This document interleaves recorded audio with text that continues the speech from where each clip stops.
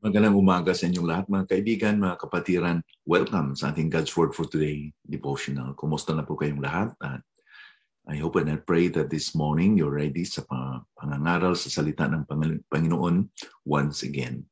At basahin ko ang ating talata this morning from John chapter 6 verse 60 to verse 65. Nang ito ay marinig ng marami sa kanyang mga alagad, sila ay nagsabi, "Mahirap ang pananalitang ito. Sino ang may kayang makinig nito?" Subalit si Jesus palibhasay, nalalaman niya na ang kanyang mga alagad ay nagbulong-bulungan tungkol dito, ay nagsasalita sa kanila. Ito ba ay nakakatisod sa inyo? Ano nga kung makita ninyong umaakyat ang anak ng tao sa kinaroroonan niyan ng una? Ang Espiritu ang nagbibigay buhay. Ang laman ay walang anumang pakinabang. Ang mga salitang sinabi ko sa inyo ay espiritu at buhay. Subalit may ilan sa inyo na hindi sumasampalataya, sapagkat nalalaman na ni Jesus buhat pa ng una kung sino-sino ang hindi sumasampalataya at kung sino ang magkakanulo sa Kanya.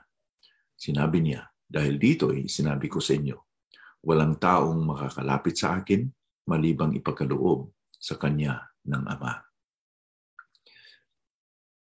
One of the statements that Jesus said here is that the Spirit gives life. And this is the key, an important key sa buhay ng Kristiyano, na it's by the Spirit that we can live the Christian life because the Spirit gives life. Ang mga Hudyo, after all the explanations, declarations, and statements na pinahayag ni Panginoon Kristo, ay sinasabi nila, these are hard sayings. For them, what Jesus claimed means offensive or intolerable. To them, Jesus' words were not merely difficult. They were unacceptable. Di namin matanggap ito, kundi na-offended pa sila. Hindi nila matanggap-tanggap talaga at saka galit sila because they heard the truth. Now let's remember, friends, the truth couldn't be neutral. Truth is not neutral. Either tanggapin mo yung katotohanan or you will reject it. But you cannot restructure it because truth is always truth. Para sa mga Hudyo, they were very subjective and it made them very pathetic because ang matanggap na nilang katotohanan ay yung makapromote ng kanilang tradisyon at hindi makaapekto ng kanilang comfort and convenience. Are we like that? Are we willing to listen to the truth even if it hurts us? Marami pong mga tao hindi tumatanggap ng katotohanan because they are not willing that they will change their heart. Because what truth to them is what I like, what I want, what I desire. Their subjectivism o kanilang pagtingin sa truth about that subjectivity ay made them very pathetic, katulad ng mga Hudyo. You know, maraming nagsasabi, and I've heard a few of them, sabi niya, hindi ako magbabasa ng Biblia because it's full of contradictions. Hindi ko magbasa ng Biblia because puno ng kamalian ang Biblia. Or hindi ko magbabasa ng Biblia because malalaman ko lang yung aking kamalian, ang aking kasalanan. You know, they evade the truth because they are not willing to accept the truth. Just like the Jews. They keep on building a wall even for the many things that Jesus had demonstrated and declared unto them. Hindi nila nalalaman, unbeknownst to them, ang salita ni Panginoon Kristo are spirit and life. Sabi ni Jesus, my words are spirit and life. It enlivens you. It will give you life. It will give you meaning. Why? Because it's the Spirit who gives life, and the Spirit uses the Word of God. Sabi po ni Pablo sa Ephesians chapter 6 that the Word of God is the sword of the Spirit. There is a strong correlation between the Spirit and the Word of God. The Spirit enlivens and make the Word of God alive because it's the Spirit of life. Hindi nila malalaman itong katotohanan na to because they refuse to believe on the Lord Jesus Christ. You know, in biblical principle, malalaman lamang natin ang katotohanan if we believe. You know, to believe is to see. While the world is the opposite, to see is to believe. Pero sa atin, bilang mga manampalataya, we know God because when we believe on Jesus, our eyes are open to the truth. Now, this is not blind faith, but it is because of the manifestations and the demonstrations of the truth na pinahayag sa atin sa salita niya at ang mga claims ni Panginoon Kristo are substantiated by His testimonies through John the Baptist, through His works, and through His words. Do you believe in the Lord Jesus Christ? And since you believe, or if you have believed in Him, did you grow in your understanding of who Jesus is in your life? Lumalago ba kayo sa inyong understanding, sa inyong knowledge sa Panginoon? Not head knowledge, but in your heart, experientially. So ang tao po ay incapacitated siya na hindi niya matutuklasan ang katotohanan because he's in the bondage of sin. And this bondage of sin is the product of the fall. Because man sinned, he is in bondage of sin. He's living in the flesh. Kaya nga, hindi natin matutuklasan ang katotohanan through our flesh. It's only by the Spirit.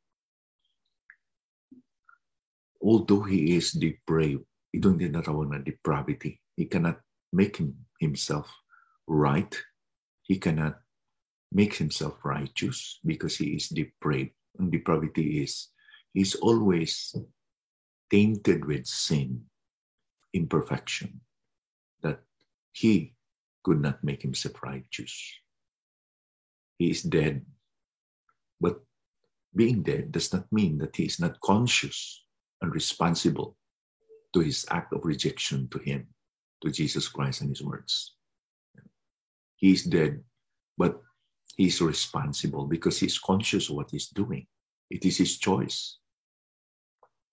You know, when Adam and Eve sinned, the Lord said to them that once you will eat this fruit, forbidden fruit, you will surely die.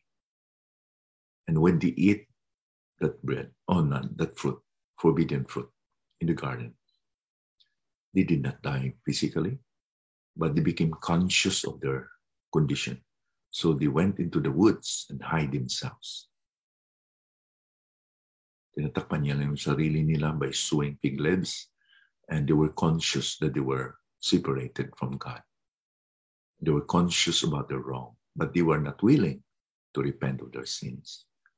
When God called Adam, "Adam, where are you?" He answered, "Lord, it's not because of me, but because of the woman that you gave me." He blame shifted. He blamed others about his sins, not accepting his responsibility. Conscious siya na nagkasala siya, but he was not willing to repent of his sins. And he cannot do it unless the Holy Spirit will help him.